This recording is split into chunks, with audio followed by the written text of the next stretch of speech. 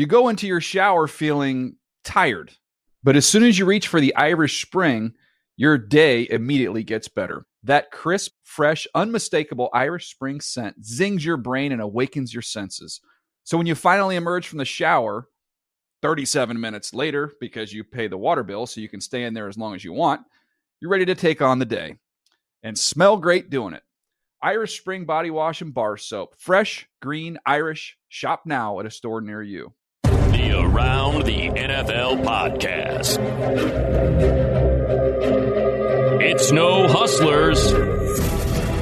Welcome to another edition of the Around the NFL podcast. My name is Dan Hansis. I come to you from a room filled with some virtual heroes. Well, they're real. The room's virtual.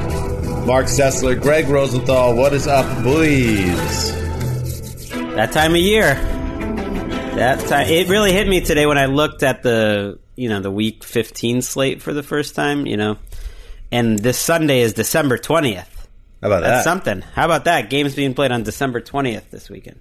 Not the greatest week of games coming up, by the way, just because at this point, we can't, align ourselves with cuteness towards like little upstart teams. Like some of them just at this point they smell bad. They need to be put out behind the shed to rot to death, and then they rebirth in spring.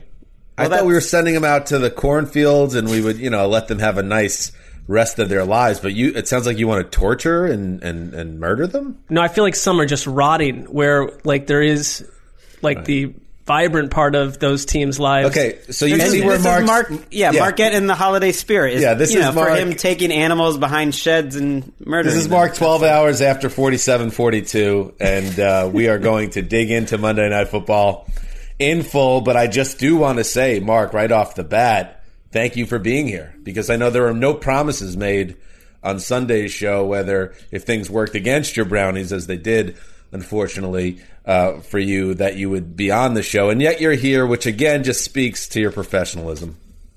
Well, a couple of things. I have nothing else to do. But secondly, what kind of scoundrel would I be to just not appear because a football team lost? I think that would be something you could put on my record as a negative. So, I intended to be here, win or lose. All right. And you are here, and we will get to that game. We have a lot to get to. Yes, Week 15 is upon us in just 2 days, and we will preview the Chargers-Raiders tilt, the Raiders' last chance to save their season in what has been a very rough, not a December to remember by Lexus and Nissan so far for the Raiders. So they have one more chance to save the day. We will also, with the holiday season here, offer up our own little wish lists for the balance of the 2020 NFL season. So things that we wish to have happen between now and, let's say, Super Bowl 55. Is it 55? I don't know. Who knows? I can never. That is one thing where my brain just doesn't work. I can't remember any Super Bowl titles. Don't like the Roman numerals. Just tell me what teams are there. I mean, according to the NFL, we're still in the 100th year celebration of pro football, so my math is completely turned around. It's so weird because it's actually now the 150th year of the NFL, and you would think that you could have a new logo and everything, but we're still rocking with the century mark for whatever reason. Super Bowl 2021 is Super Bowl 45. How about that? Nice, clean. See, Greg, 55, you're not 55, right? 55. You're not as traditional things as I am. I love Roman numerals. I like it. I just can never whenever people, even Patriots ones that they've won, whenever they're like, "Oh yeah, back in Super Bowl 47," I remember. My brain can't work. I can't remember which one's which. I remember the years, obviously, specifically, but I can't do it. I get in trouble when they introduced the L into the like when they started going with the L business, and like when it was Bears Patriots Super Bowl 20 XX. It's like I can work with that, but when we're getting into weird numbers and numerology, I'm out. Well, the beginning of the Patriots dynasty was also tricky because you were at a point where there would be 5, 6, 7 Roman numerals to describe what. Okay, all right, the Trank Dart. Put down the gun, Ricky. She's like, I'm from a younger generation. They never taught us things like cursive and Roman numerals, okay? I don't care. Cursive. You're younger. What does that mean? It means nothing. I know cursive. I was taught it in 3rd grade. And Interesting. When the NFL, by the way, went away from the Roman numeral for 50, they told me they weren't really in on it. Like, if you can't do Super Bowl X, if you're not just going to be Roman numeral all the way, that's when you give up, when it would have been the best one. Then you really weren't in it to win it to begin with. See, Rosenthal, you're so off on this, Greggy, because 50 is Super Bowl L. You're not going to call it Super Bowl L. That looks ridiculous. 50 is a great round number. Absolutely, you go with the number there. I was all for that. Now, 25, could you have made the case that Giants-Bills in 90 should have used the numbers? They didn't. They went with Roman numerals. It really makes you wonder what happens when we get to Super Bowl 100, and we're going to dig into that for an hour today on the podcast. No, we're previewing the first game of Week 15. We're doing our wish list, but yes, Mark Sessler's here, and we're going to talk about Browns-Ravens. Let's go. Break huddle with Jackson back out there. Holy cow. 4th and 5 at the Cleveland 44. Jackson in the gun. 5 on the line. Shotgun snap. 4th and 5. Runs out of the pocket. Past the hash mark on the numbers. Downfield throws. It's caught at the 20. Wide open is Brown. He goes from the 10 to the 5. It's a touchdown. Baltimore comes right back, and they get the touchdown pass of 44 yards. Unbelievable. Kevin Harlan of Westwood One with the call. So many unbelievable things from this game, but the fact that Lamar Jackson returned from the locker room, ran on the field, put the Ravens ahead late in the fourth quarter with that touchdown to Hollywood Brown. The game still had a bunch of stuff that happened after that, but that is, to me, what people will remember most about Ravens 47, Browns 42 on Monday Night Football. Is the disappearance of Lamar Jackson from the mysterious cramping, leading to much internet derision, his return, and then just a wild finish between two AFC North teams that are very much equals, it appears, at this stage in time. Mark, obviously it had to be a roller coaster of emotion for you. It went from nice start to oh, we're done, to oh my goodness, we're going to win, and then the way things played out. Tell us how you felt watching this game. Well, I mean, it was a wild night, and I chose to. I will say this real quickly that I watched the first Cleveland drive, the touchdown drive, which I was impressed with, alone in my garage because I'm very superstitious and antsy during these games when I'm not working, and so I went in between the house and the garage like 5 or 6 times, and every time I would go into the house to watch with the rest of my family, the Ravens would score a touchdown like 2 seconds later. So finally I said, enough of this.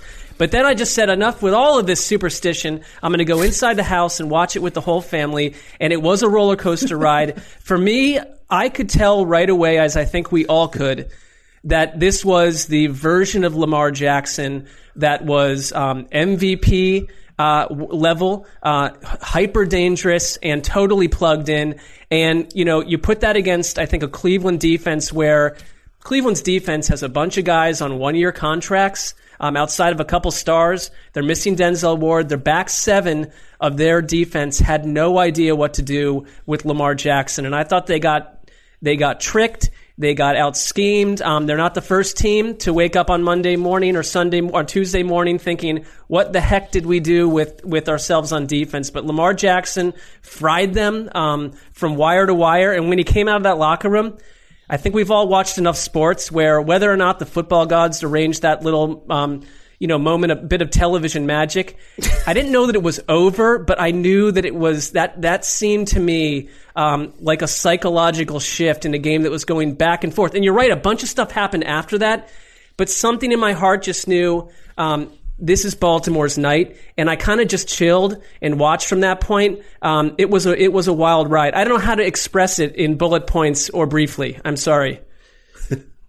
It's okay. You don't need to. This is what it's like, Mark. Now, when the Patriots were always kind of in the mix, it's like it was a lot of asking my reaction, which felt like, I don't know. I don't want to talk about that. Let's talk about the Patriots. Now that the Browns are the next great AFC powerhouse for the next 10 years, you're going to be the focus. Kevin Stefanski. That was one of my takeaways, though I think America got to see why, and we'll get to Lamar too. I want to talk about him, but that was such a great game for Stefanski. I never thought they were out of it. I don't think they were necessarily even out-schemed on defense because it was Lamar just making up plays as he went. I mean, with 2 minutes left in the first half, he had been sacked more times than he had thrown passes. It was just him like spitballing and running, and that is the toughest and scariest thing to try to stop. So it's a blast to watch. But I love when Stefanski goes for it on 4th and 8 early in the game. We're an offensive team. We're going to need to score about 40 points in this game to win. He knew it. He knows his team. They got the 4th down late. They went for the 2-point conversion when they were down 8, which put the Ravens in a tough spot. I liked even at the end of the first half, he was super aggressive, let Baker Mayfield throw the ball. It ended up setting up Lamar for a big score at the end of the second quarter because Baker had a really poor drive right before the half. But that's what they got to do.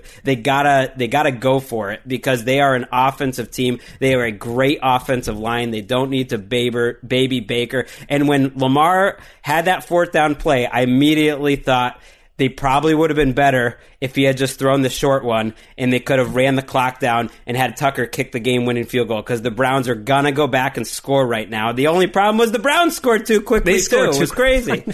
I came out of the game on the Browns side of things very impressed, obviously, with their fight and their resolve and the fact that they just wouldn't die. But also Baker, who I've been very up and down on his whole career because he's been an up and down player. But, he definitely has that it factor. I think that's one of the reasons why the Browns took him first overall in 2017. And he's exactly the type of dude you want behind center in a game like that when it just became this two gunslingers just going at it. And it wasn't just that they went down the field after that Hollywood Brown touchdown and tied it. They just went down the field with ease. I mean, bringing back memories of that insane Chiefs-Rams shootout from a couple of years ago where it almost became like the rules of both teams and just the logic went out the window.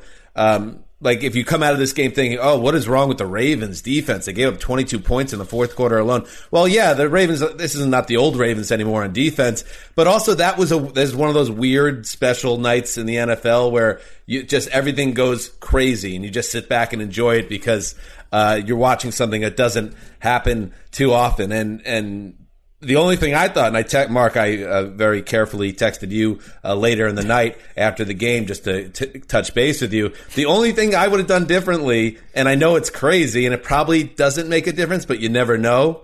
Stefanski had been so brilliant and hanging onions all game. Why not go for 2 when you go down the field and have the chance to do it? And maybe take the lead, and then who knows what happens when the Ravens get the ball back. That's the only thing I would have done. You've gone all the way at that point. Go for 2 and just try to steal a 1-point win in that spot, 43-42. I agreed with you. I mean, I think there's logic on both sides of that, but it would have fit their daring DNA for the night.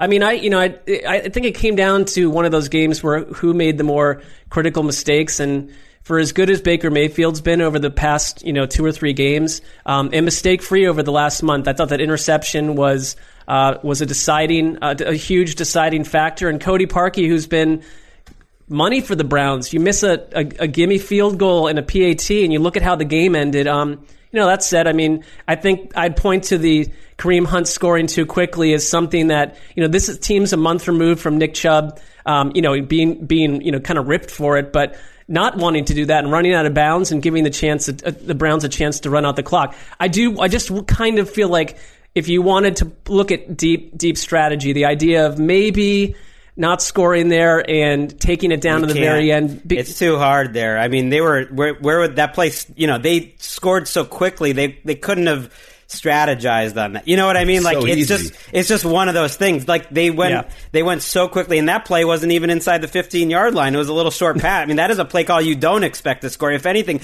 maybe Stefanski is thinking about getting the first down and bleeding some clock. We don't know, but they scored too quickly. I thought about them going for 2 there, but I think the analytics move would be not to, and for the reason that you saw, which is that it's not worth the juice isn't worth the squeeze when there's such a decent chance that Tucker's going to kick the game-winning field goal anyways. You got to get a stop either way, and is it worth that risk of not getting the 2 when there's such a good chance the Ravens can go score either way? But I love Stefanski. It's just I just wonder what happens if McSorley didn't get hurt. Was Lamar really coming back in that game? He said after the game that, like, I was coming back either way, but I don't know. He didn't run out. He didn't run out until McSorley got hurt, and it was literally 4th down. Like, if McSorley had fumbled that play, which could have easily happened, the game's over. Let's hear from Lamar Jackson talking about the events surrounding his absence and, in general, the wild nature at the end of the game. He's doing a great job dropping the ball down the field. Then I see my guy go down. And as I'm seeing him go down, like, I'm still stretching. Like, I'm like, I got to get back. I'm catching the attitude because I'm like, man, it ain't going the way we want to. And then I see him go down, and I'm like, we got to start now. Like, we just got to go out there now. And I start running out there. Kel running with me. It's 4th down. And offensive line blocked their tail off, and our guys just made great catches, and we came out with the victory. There was a lot of talk on social media that you were kind of like jogging, like you had to use the bathroom or something. No, I was cramping. I ain't putting Paul Pierce. I didn't put Paul Pierce. I was cramping. I didn't pull no Paul Pierce. I don't.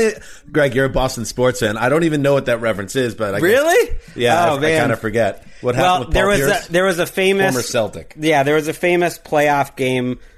Jeez, was it against the Nets? But he got pulled. He got taken off the field in off the court wheelchair in a wheelchair. Game. And then shoulder injury. He hurt his shoulder. Yeah, and he pretended that he was hurt. And then he finally, and there had been rumors forever that he just had to poop. And he finally admitted it on ESPN a year ago. So it kind of came back into the news. He did say, like, yeah, I really was just pooping. But the thing is, I never bought the poop story because of a lot of NFL players tweeting about it and stuff. Because, like, why would he be back there for 30 minutes? The timing was just weird that he was suddenly able to come back in and then he could run on 4th. Amen. It's not like every man and woman has a different journey when it comes to that world, and some people are in and out 1, 2, 3, and some people, they go in there and there's a candle lit, and there's some magazine out, and there's some time to take. I don't know. It's one of those funny, like, subplots that we'll always remember when you look back at this decade of NFL football. What he said, it was cramps. You don't know what it was, but I was amazed that. All right, you missed one series. Okay, he's going to be back. When McSorley comes out on the field and they're losing, I'm actually a little bummed as a football fan because you wanted this game to go out with just the Browns and Ravens trading haymakers with their best players. Then it looked like the Browns were going to win because Trace McSorley was on the field when it mattered most. So the way it played, it was cinematic, really. And you hope McSorley's okay when he wrenched his knee there. But for him to come in, run on the field, and then of all things to throw a touchdown pass, that really was remarkable. I mean, I was saying to Simone and the kids, like, I don't want them to sneak away with a win with Trace McSorley closing this out. Then Lamar came back on the field, and I thought, well, maybe I do. Right. Maybe I do want that. Let's take it. Like, the crazy part, and Greasy kept pointing this out, he had 81 yards passing when he re-entered the game on 4th and 5. And he had 82 yards more the rest of the way. It wasn't just that one throw, which I couldn't have been the only person thinking, don't throw it, like, run for the first down. Like, and then you see it's Marquise Brown who's dropped everything. You're like, don't throw it to Marquise Brown, but he actually catches that one. It's also the next drive where it was a minute left and you're thinking, I think the Ravens are going to do this. But I didn't expect them to do it throwing all these out routes, which they couldn't complete once the entire game. Suddenly he goes 4 for 4 throwing the ball to set up the win. It really was kind of an MVP, put the team on my back. Like, I'm just more athletic than everyone else on the field. I don't know how far that takes this team. Their defense is a problem, I think. But the schedule sets up. I think this is the game that's going to get them into the playoffs. Well, their schedule it's very workable, and I think that Dan's prediction that they would, run the table to get into the postseason it will happen, and they suddenly look extremely dangerous now that they don't have 15 players on the Corona list. But their defense looked bad against Dallas. They have no pass rush. Calais Campbell's a shell of him, former self, and they are as thin at cornerback if they can't get Peters and Jimmy Smith back. I guess Peters did return in that game. That was there was so much. When they had, and good job by John Harbaugh. What's it like to have a good head coach calling that timeout when the Ravens were about to have too many men on the field because Calais couldn't get off the field? They showed Calais like leaning over to say something to Harbaugh, and Calais looked like he was like 65 years old. I don't know if something has happened and he's aged in dog years or something, but he looked like a beat up old man at that moment. He's come back from an injury, I think, too quickly. He had this calf injury, and he has been pushed around the last 2 weeks, and they don't have much. But I hope you enjoy it. Mark, it is something cool that was the game of the year. I felt like that was the game of the year in the first half, too. Maybe it's because of you partly, but it's also like the history of these two teams, the fact that it's the biggest game I think that the Browns franchise has had in a long time, certainly one of their biggest ever, their chance to get Baltimore out, the Lamar, like being Lamar factor, like that. I didn't even before the great ending. To me, that was awesome, and I think it's a step in the right direction that the Browns are in the best game of the year, in week 14, and they were right there at the end. Well, I think it's highly surreal for most Browns fans, and I heard the moral victory thrown around a lot, and I get that. I think the difference would be had they done that. If that game had happened between Cleveland and, say, the Kansas City Chiefs, I'm all about the moral victory. But, I lost a few followers a couple weeks ago when I tweeted a rather heat-seeking diatribe against the Ravens when they lost that Wednesday game to the Steelers. And some of them were our listeners who I like, but they're in England and they became Ravens fans. How bad was it? What was the tweet? Well, no, I don't even remember this. It was you've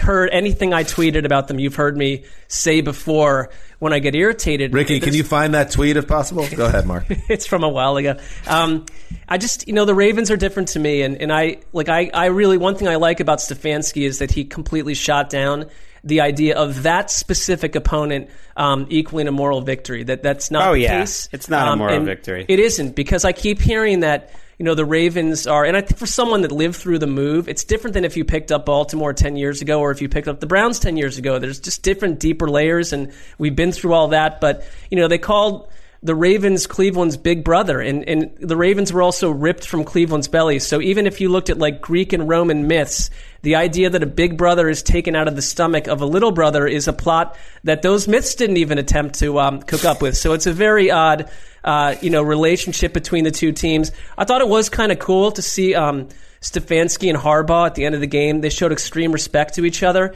And if there's even respect going towards a Cleveland coaching staff at this point, that is a massive sea change. So it is a step forward. And believe me, in Dan, this will be the Jets at some point. Anyone that follows a struggling team at some point, if you live long enough, it will be there. It's totally surreal. I'm not catching up with it emotionally. I just hope that they don't flounder and somehow get knocked out by the Ravens, because everyone sort of booked them for the playoffs, and they have work to do for that to be true. They're not in yet. Things could go wrong. They've got to stick to who they are. I think they'll be all right, though, Mark. We've seen so much this year that they know how to take care of their business. That would be a real change of personality for them at this point. And I agree with you. Moral victories don't take you very far, especially when you have a chance to beat the Ravens of all teams. But like when we were texting yesterday, 3 years ago in April, Mark and I were in the Cozy here at the bar in Los Angeles by our office, taking a shot because his team had taken Baker number 1 and the Jets took Darnold number 3. And it felt like a new beginning. The Jets obviously have gone the total opposite direction and are worse off than they ever were. But look at where the Browns are now from then, when they were coming off their own 0-16 season. So there's so much to be excited about. And two quick points. First of all, Justin Tucker. You guys know my feelings about Justin Tucker. The fact that it felt like it was a done deal when he's on the field just tells you everything you need to know about him, just drilling a 55-yarder. To the open-air end of the stadium. Yeah, with the eyes of the world on him. Never a doubt. That guy is a Hall of Famer to me. And how about a name for the game? What do you think about the holy game? Yeah. That works on multiple levels. So why not? I like it. I want to speak one thing into existence. Well, finish what you were going to say, Dan. No, go ahead. I'm speaking this into existence because then in the way I see it, then this will not happen.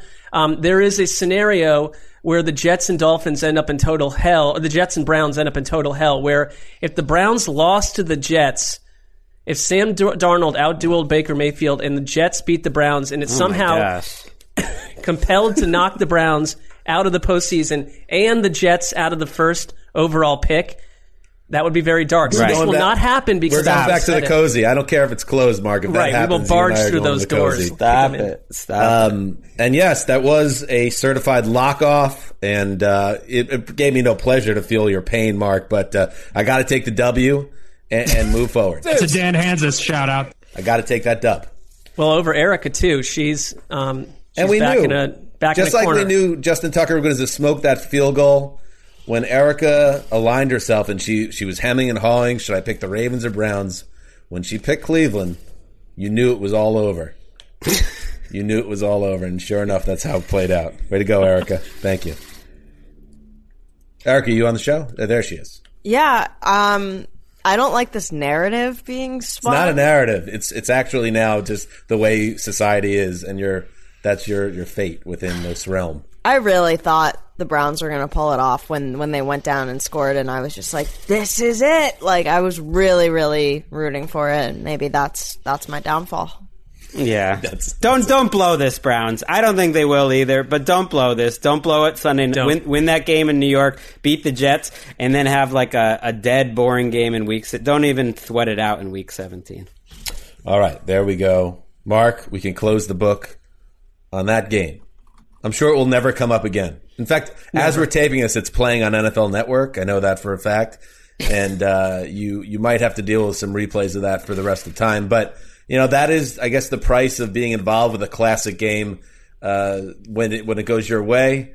You love when it comes on all the time. When it doesn't, it's just one more thing that makes life kind of annoying. I will take it, assuming that they replay a game that they win at some point, NFL Network. They seem to specialize in playing Browns heartbreakers. I don't know if it's a personal note towards myself. It might be the inventory they way. have to choose from, ultimately. I mean, I feel like it probably outweighs. Yeah. Anyway, let's move forward. All right, it is the holiday season. Greg, we're smack in the middle of Hanukkah, or as Smokey Robinson calls it, Chanukah. And I know that's a big-time celebration in your home. No, we don't. Unfortunately, sometimes people that aren't really that close with me, they'll text me oh, happy Hanukkah, and I'm always torn of do I bother to tell them we don't celebrate Hanukkah or not? You got a menorah in the house? No. Oh wow, so you're really not. You are hands off. This is a hands off operation. No, we never. You're borderline anti Hanukkah. No, I'm all about it. I support it, but I wasn't raised that way, so it hasn't really been passed. Laissez-faire. We're off to a flying start in this holiday segment. We do have Christmas trees up all across the Southland, and with Christmas here, Hanukkah, Kwanzaa's rolling big time in 2020. So let us share our wish lists. And I know, for instance, my kids, Jack is just learning how to write, so he sent his letter to Santa. Harrison, just a boy of barely 4 years old, so I helped make his list, which I think just had slime on it. It was very limited in scope. Very valuable. Those were sent to Santa, and then Santa hopefully listens and brings the children the gifts that they desire. So why don't we put together our own holiday wish list here? Hopes for the rest of the 2020 season, how we want it to play out. Mark, do you want to get us going? Sure. I think that I've had to take a long look in the mirror at my attitude towards the Los Angeles football teams. The December and the holiday season is a time for healing and giving, and I want to give a gift to not the Rams necessarily, but the Chargers, who I think that they've been through a lot this season. And wait, you want to give them a gift? Wait, I might have the segment wrong. I thought we're asking for something, or are we giving something? I thought we're putting it's a wish list. It's a wish list. We're like those little children writing to Santa. Please. Well, I obviously didn't master the writing to Santa part. I will suggest that I will speak to someone inside the Chargers organization, we know a few, to put this on their wish list. How about that? Because I think they don't know about this object, but they will like it. And it is Bridget. It is Bridget, the supercomputer, the technological minstress. Because, the Chargers, to an embarrassing level, we know that they can't handle end-of-half scenarios, end-of-game scenarios. It's become a national narrative, and it seems to travel from era to era and coach to coach. They may have Eric Bieniemy paired with Justin Herbert a couple months from now, but even if they stick with Anthony Lynn, who we're fans of, they could use Bridget, who is as far as we know, technologically advanced. Also a bit of a biting. She's not going to mince words. She's going to tell you how things wit are. She has for a robot. She does, and I think the Chargers need some tough love. Good one, Mark. Okay, there she is. And I would just say, let's give them Bridget. It gets Bridget off the hands of this show. I don't have to deal with her again, so it helps me as well. Any gift you give someone else should partially help yourself. You basically have brought her out of the dumpster. I mean, I'd forgotten about the Bridget 5000, and if I would have had one wish that you would have granted on my behalf was give me a little heads up on this bit, I would have had Bridget synced up for major laughs for the audience. Well, I did speak to our producer about this, and it's up to her what she chooses to do with that part of it. What was that, Bridget? Good one, Mark. Not. Good one, Mark. Not. Bridget's one of those characters on the show where I could just remember which bits brought the most anger to Mark, and that was one of them. To the point where Bridget had to be tossed in a dumpster because I needed to keep the show floating for another, decade or so we could, pay our rent and things of that nature. Well, I sorted through some of the other clips that she has at her disposal, and it's all like Greg is back on the acid. Mark has no good thoughts. Dan is hot. Oh, Dan made a mistake. No worries, Dan. How would you have known? Things like that. So it felt, good bit. Get it out of our ecosystem and give it to the Chargers. Enjoy it, Bolts. Wow. So the logic here, to do with it? Yeah. What are they? The logic here is that Bridget helps with time management. Yeah.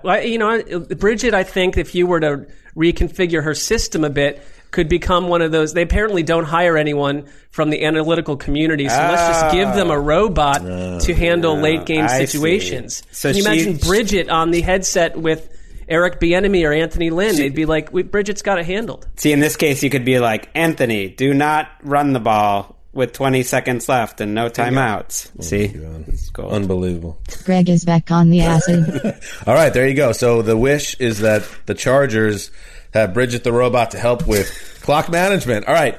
Up next, Greg Rosenthal. All right. They do have this mailbox in my neighborhood where the kids drop off their wish list for Santa, which is cute. We did it. We have a Where's Christmas. That going? We have a tree. I do wonder, is this another way they're collecting personal information? Who knows? Who knows? Just a beam of holiday sunshine. No, it was great. We got the tree. We got it all. I'm asking for something just a little bit after Christmas. I'm asking the football gods for a week 17 that matters. Because I'm looking ahead, and I am seeing a scenario here where the final week of the season has what they call in tennis or cricket sometimes a lot of dead rubbers. A lot of games that don't really have any impact on what's moving forward. Imagine this, and this is all of these are more than 50-50 to happen, so it's very possible. A scenario where the Chiefs have already clinched home field, probably. The Steelers have already clinched AFC North, but have no chance for home field. The Packers have already clinched home field, very possible considering the Saints matchup this week and the tiebreak advantage Green Bay has. The Rams have already clinched the NFC West. All they got to do is beat the Seahawks.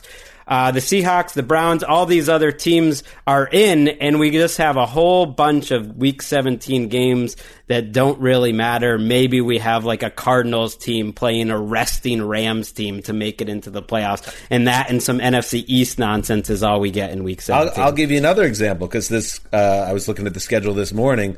Let's say by the grace of God, the Raiders beat the Dolphins next week, and that becomes a stone-cold race for the 7th spot.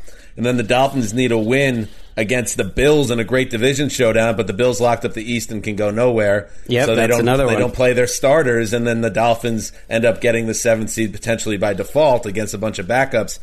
It's for real. It's a concern here. I think part of the thought of making just one team get the bye, you're trying to get an extra playoff game, basically. But I think one of the side effects is taking away that second bye. Yes, you're adding the 7th team, but you're also taking away that second bye, and especially this year where there's no home field advantage. Why would teams? I wonder even if the Colts and Titans would play all out to win the division. You would assume they would. But I don't know if they're both in the playoffs. Do they really care that much? Would a week off in the middle of this pandemic be a little more valuable to Phillip Rivers and Derrick Henry than trying to get the 4 seed instead of the 6 seed? Like, I don't know. I would play for the matchup you want in January if there's any way to do that, versus the seeding. Like, the Browns fans are great. That was the first time the entire season I felt like there was any level of home field advantage. Not that it was huge, but you sense that game was being played in front of humans that were fired up and, maybe a little close to each other and not practicing mask diligence. But at the same time, it felt like a real crowd there.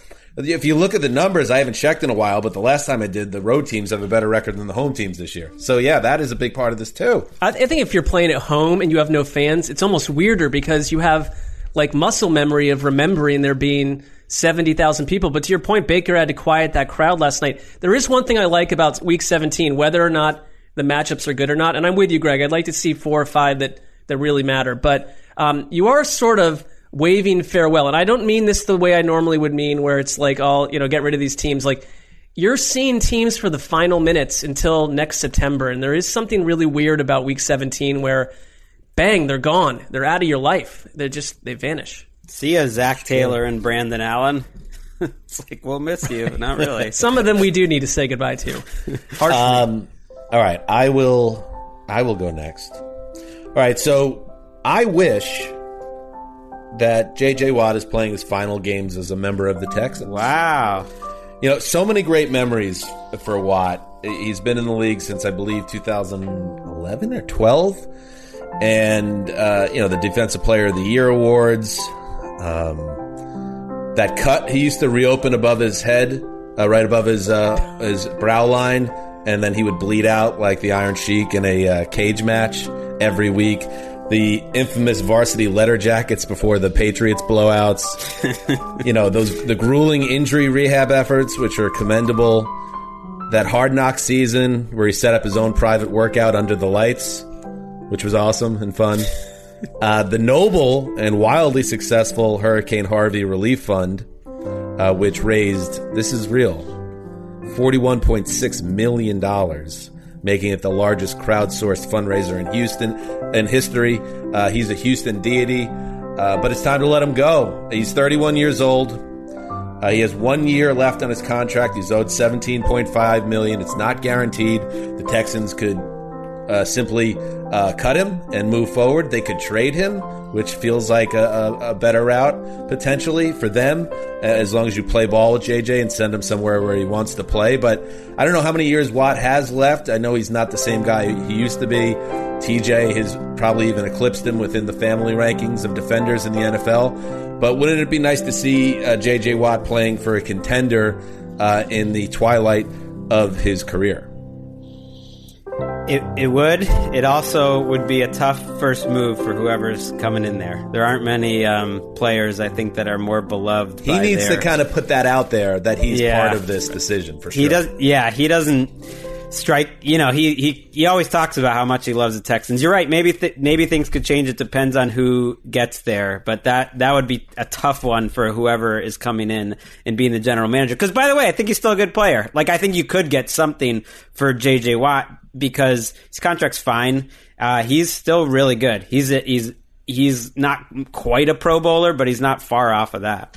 I would just say, because you have Deshaun Watson, and it seems like some of the stuff there is fixable. If he were super fired up about who they hired as coach, it's just I'm with you, Dan, that if he gets sunk into a more depressing version of the Texans going forward, he's earned the right to go somewhere else, and we've earned the right to see him win with a team that knows how to organize. We have earned that right. It'd be nice. I agree.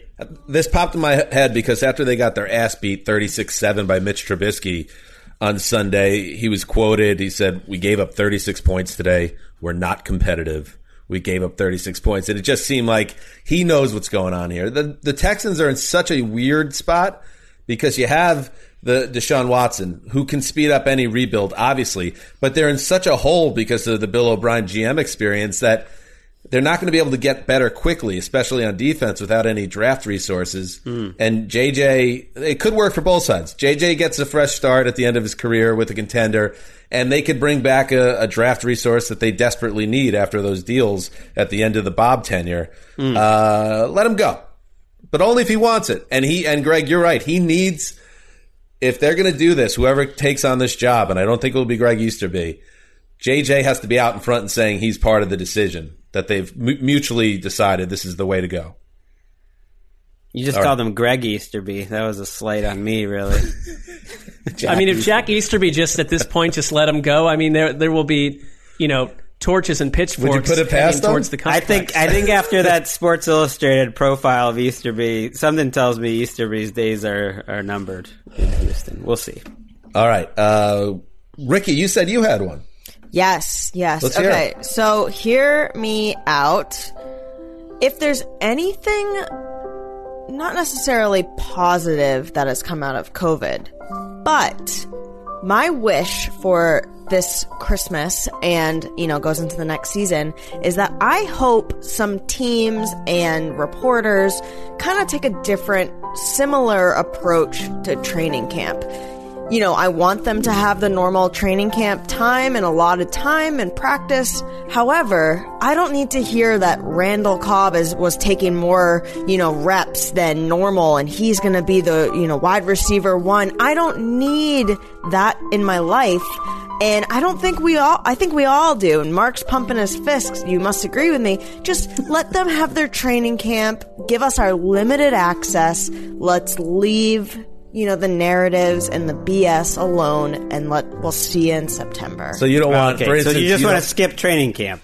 Well, no, I just don't want media to have this access that creates these narratives that we talk about for months on end that mean we need those narratives. Nothing. This is an annual Mark bit. I like it. No, you've said that the weekend. Can we just fast forward to the season? Is what she's saying. But a rare member of the media saying less access. Please keep us out, billionaires. I like it. I think there's a difference between, for instance, Erica, pro-billionaire, stunner from the woman that grew up with a Healy pad. Please. Right. Please. There's a difference between what Mike Garafolo said the other week, where he, you got to give reporters access to give us information and to develop stories that should be told.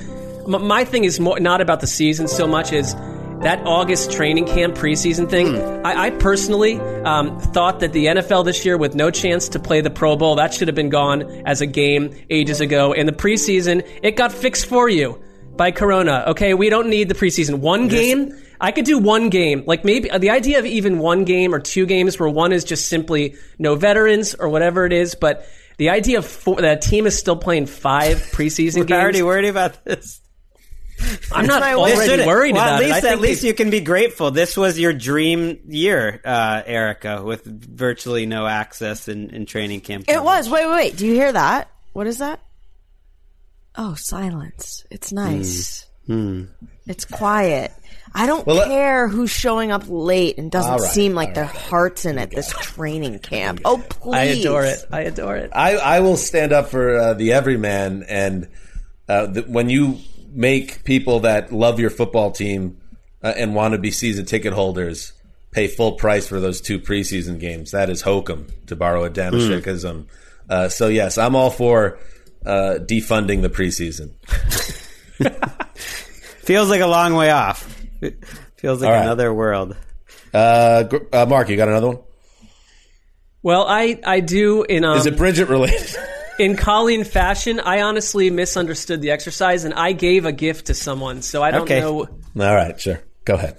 I'll do it real quick. It's actually a gift for Erica. It's not based on her recent comments, but a little bit off the NFL sector to some degree. But if we don't have a podcast, we don't have the NFL in our Listen, world, Mark it was a tough night at the Sessler house. I want to learn more about the garage house dynamic, because the way Mark told the story was that he started the night watching the game in the garage, and the Browns did well. He goes to the house, the Ravens strike back each time. And then at some point, Mark just threw his hands up and said, I'm going to be with the family. I believe what's left out there is a bit of a dust-up between Simone, your lovely wife, saying, Mark, grow up, don't blame us for the Browns. get in this house. And Mark went, okay. No. Like, she knows me well enough. She's like, if you're going to be super stressed out, she's like, I totally get it, but that's fine if you want to watch it in the garage. I just started to realize the idea that, like, when I was 12, I used to stand on one little tiny patch of carpet during Browns games for 3 straight hours. Because if I moved off it, I thought they'd lose. And it's like, I don't have powers over these events. Maybe you should have moved off that spot. Well, you're not wrong. All right, so my gift for Erica. Shall we get to it? All right. Sure. So, Erica, because I think it's in our best interest that you stay safe and sound, I am going to clone Eddie Spaghetti and have him stand watch outside your apartment against any additional creepy men asking you to open their frozen pizza boxes and cook their pizzas and borrow your knives to cut their pizzas and maybe do other things with knives. But there is one catch in our technology. The cloning technology is a C+ at best right now. So cloned Eddie, he'd be standing there very guard-like and consistent, but with like 2% of Eddie's real personality. He also has like a ravenous appetite. So you and he's Jet Frankenstein, basically. Essentially, yes. You and Jet would have to make bowls of fresh, piping hot spaghetti, because according to his name, that's the only thing he'll eat. On the ready, 24/7. He eats a lot. He has access to your restroom. Merry Christmas. But I do think that the upshot will be that you would stay safe from hooligans. Unless he's in the bathroom. Well, that's part of the price. But thank you. My wish is that the next time a mentally unhinged stranger comes to the door and asks Erica for a machete, a pair of gloves, and to turn off the security cameras, Erica doesn't go, A-okay. A-okay. That would be good too. Sign me up. Do you want my credit card? All right, so there you go. Eddie Spaghetti, Frankenstein monster to protect Erica. Thanks, Mark, you are on fire today. I love it. My second one connected to Monday Night Football. I believe that the Monday Night Football crew earned their button last night, and I know Greg's going to push back on this, but I think they've been very good this season. Steve Levy, play-by-play, Greasy, Louis Riddick. I think ESPN should take last night's game, which I thought was really handled well, in a huge spotlight with tons of twists and turns, back and forth. They found the moment, they rode the moment, and it felt like we were all watching the game together. Steve Levy goes down in Monday Night Football, has his iconic line of his own now, and here comes Lamar Jackson. They'll be playing that for years when he came back from the locker room. And my thought is ESPN should put a ring on the finger, make this relationship legit. We know the Tessitore Booger era was an obvious mistake, and this current setup wasn't their first choice. But give me this team with solid chemistry over shoehorning, Drew Brees or Drew Carey or Drew Barrymore or whatever. Just let these people grow together, because I think it's been a really promising rookie season for that trio. Well, Drew Brees is signed with NBC, unless they had a clause in their contract. But what about Drew Barrymore? Saying that he couldn't get into any hot water with some hot takes. Remember that? Remember when Drew Brees broke up the Saints locker room forevermore over the summer? That was fun.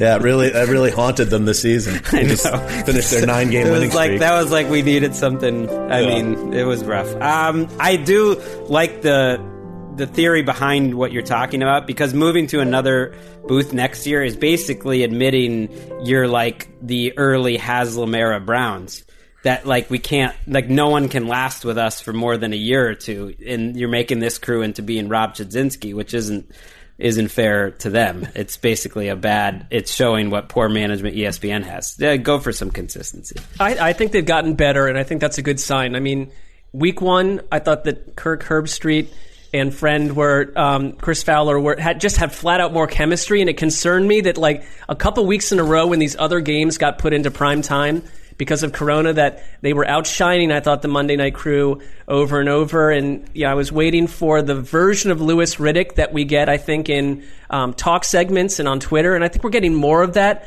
I heard him this morning on Dan Patrick, and he did an excellent job with his observations of the game. So I think just letting them be more of who they are. I'm with you, Dan. I'd stick with it. I don't want another crew starting from scratch. I don't think it's I think they keep trying to recreate magic from the 80s when it was really special to watch Monday Night Football and have a 3-person crew, when usually a 2-person crew just simply is the way to go these days. But if you're going to do this, I think they've earned it. And my one concern would be that Louis Riddick could be pulled away to a front office sooner than later. I mean, I keep hearing that, and there must be a reason you keep hearing it. I mean, if Riddick were to go, I think it would survive, with no disrespect toward him. But I really liked Greasy a lot. I think he's done a good job, and I think Levy's a pro. Those are the two guys that jump out to me more than perhaps Riddick does. But I mean, as long as Greasy isn't acting like no one else in the country has watched Carson Wentz play, it's just like sometimes where it's like, be up to speed with where the rest of us are in terms of our cynicism towards certain players. Sometimes it's like this over-celebration of both teams where one of the teams has major issues going on. Be real about it, because we're too savvy as viewers in 2020. It's a tough spot. Levy's never done NFL games. To me, that's the hardest job in sports play-by-play, and I think you can just see out there. There's a big cast of characters with a ton more experience being on NFL play-by-play. So if they're going to do this, you got to be patient with them. All right, Greg, you got one more? I'll throw in just some speed round ones. Number one, let's get Brian Flores the coach of the year. I'm so impressed with Brian Flores. Win beat the Patriots, beat the Raiders, and you win coach of the year. Love him. I want to see Alex Smith back in the lineup. This better not be the end of the Alex Smith story. Give me week 17 and Alex Smith being carried off the field for the division-winning football team. If this calf injury is it, that would be a big-time bummer. And then this is for all the writers of around the NFL. We don't do it as much anymore. But the Cowboys, just give Dak Prescott his contract like January 5th. Surprise everyone that there's no drama to it. That the story's over right there. Like just on a quiet Tuesday, way before the playoff games. Here it is. We don't have to worry about it. When I heard like Greasy or it was some, or maybe it was like, there's going to be one heck of a negotiation coming up. I was like, give me a freaking break. Every year with just this do team. it. Erica. Pay the man. Yes, that was a good one. Yes. My wish is that hopefully with the vaccine being rolled out and everything for Christmas, I would really love to go to Tampa for the Super Bowl with my best boys and get to be in the stadium and watch the Super Bowl and then do our tradition after the game together. I would love that too. And we can't even tell you what the tradition after the game is, but it gets wild. Crazy. I would love that, but that ain't happening. We have not heard anything internally. There's no chance. Whispers on Let's be realistic here. We've been very blessed to go to every Super Bowl since this podcast started, and even a couple of years before for Mark and I. But obviously, this is a very different year, and I got a good feeling this will be the first ATN podcast we do from back in LA covering a Super Bowl, which will probably be a lot easier of a lift. But you trade the lift for the experience of being at the Super Bowl, because there's really nothing like being at a Super Bowl city for that game. How about kickoff, really, week one? That feels more realistic. We're not going to be, cutting the line for. I don't think they're going to have us cut the line for vaccines. To do what do you mean? Super Mark Bowl. and I already got vaccinated. We're good. Let's do kickoff weekend. Send us to the week one Thursday game. Do a special podcast there to celebrate. All right. I mean, it will be weird to not be at like the Super Bowl week festivities where you're trying. You're one of like 30 rotund, pasty journos attempting to get, Russell Wilson to say 3 words. I will miss that. But I will miss it in the sense because, will that ever happen again? I don't know. But there's a lot of, we will not be apprehended by the FBI on a boat out on Florida waters. And Tampa's probably going to be on fire. They don't even know that coronavirus exists. So we are probably missing out on what would be an escape from LA society. I thought you were going to say we're missing out on a great case of coronavirus that we would catch in Tampa. Well, we definitely would, and that would, get my phone stolen at a barstool party and then get locked under a tree in a hurricane with an Uber an hour away. That won't happen this year, and that's upsetting.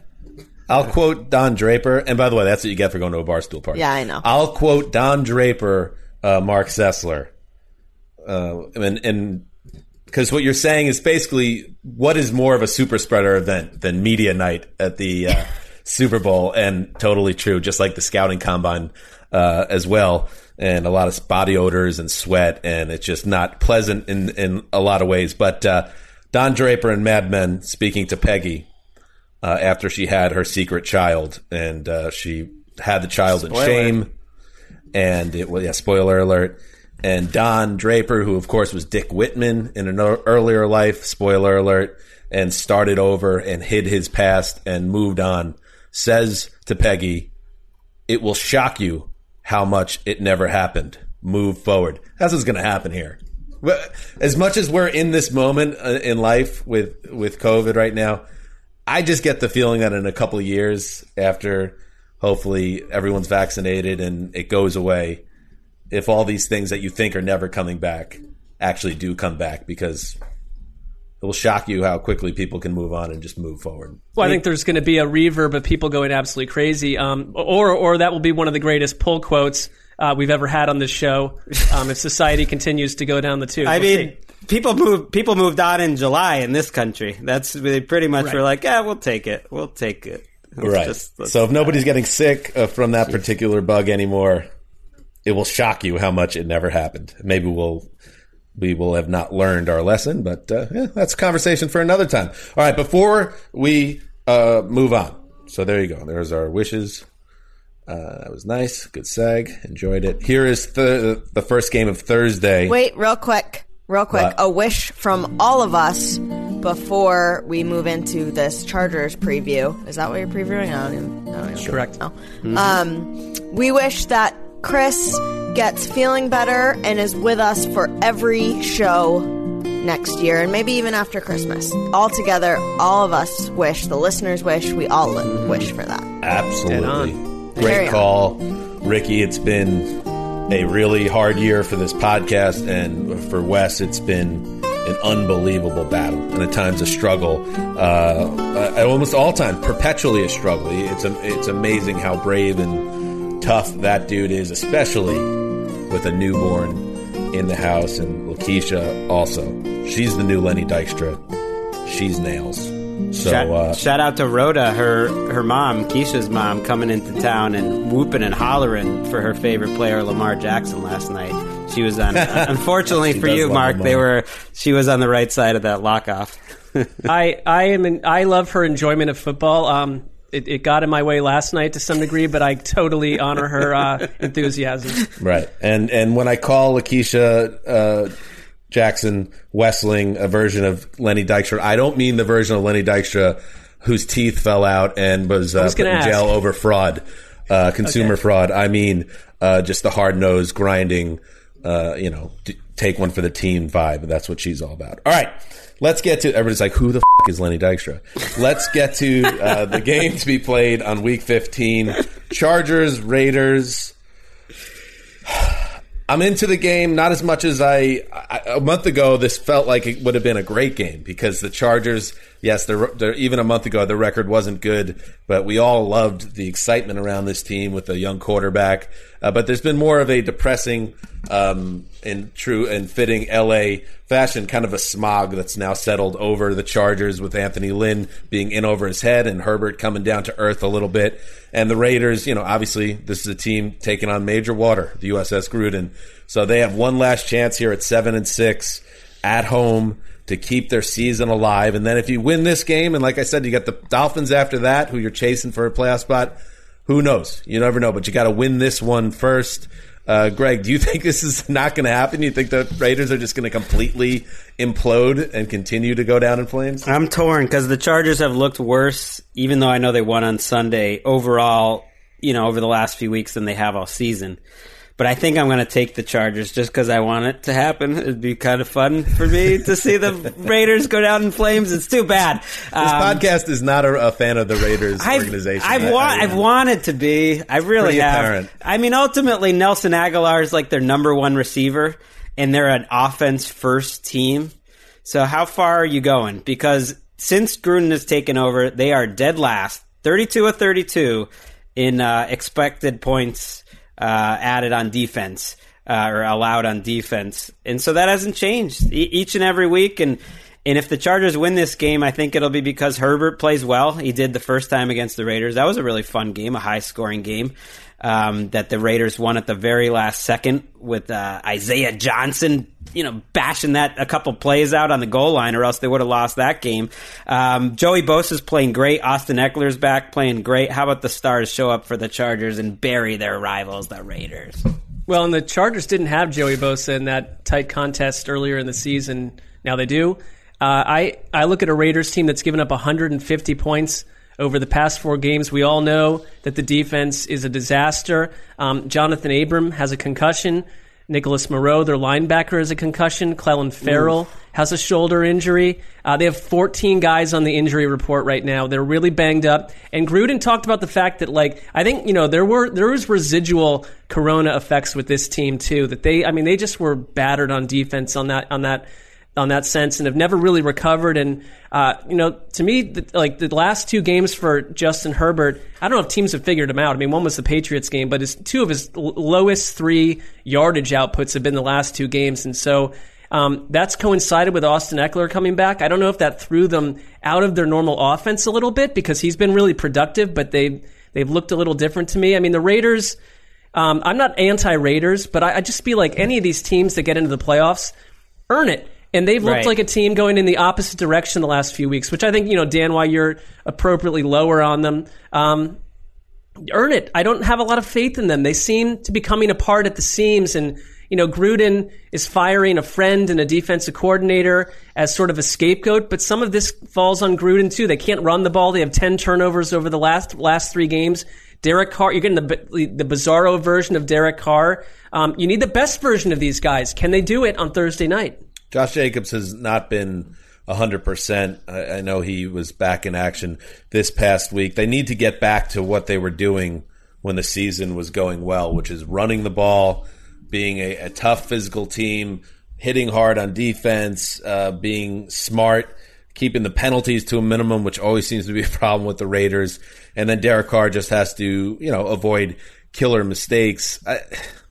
I can't, like I said, I don't have the confidence in them anymore, but it just would seem strange to me that a team that was playing as well as they were, including those 2 great games against the Chiefs, without any major injuries or COVID disasters, would just completely go in the tank again. So it's still it doesn't quite add up to me, which makes me think, who knows, maybe they come out of a funk here with a big performance against the bad Chargers team.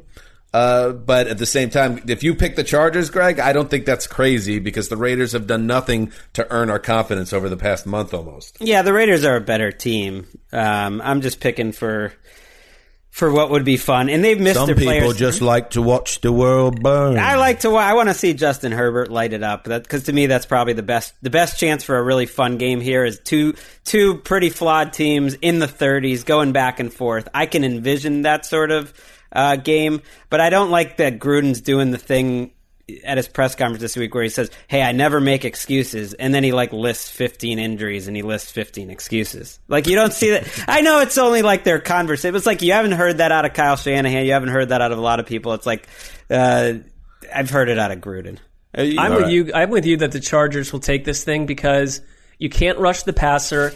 Justin Herbert's not going to be terribly taxed mentally by what the Raiders do on defense, I'm predicting. And I see the Raiders as a team, to your point, Dan, why were they playing the Chiefs so well? That, there's been whispers that they've had bad practice weeks, here and there. They get up for games. They get up for the Chiefs, but then they totally don't get up for the Jets. They totally fall flat against Atlanta. Where are they mentally? Do they feel like a team that is prepared to do whatever it takes to get into the playoffs? They play the Dolphins next week. Good luck with that. If it's a motivation issue, then they should play well in this game because this is a playoff game for the Raiders. Lose, they're 7-7 and totally cooked. So there you go. I believe Mark and myself will handle the recap of this on Thursday night, in addition to our Week 15 preview that will come on Thursday. So be on the lookout for that, and good luck to everyone sorting out their own Christmas wish lists in their home, trying to deliver the goods for Santa. All right, that's it. Dan Hanzus signing off for Quiet Storm, the old boss, and Ricky Hollywood behind the glass. Till Thursday.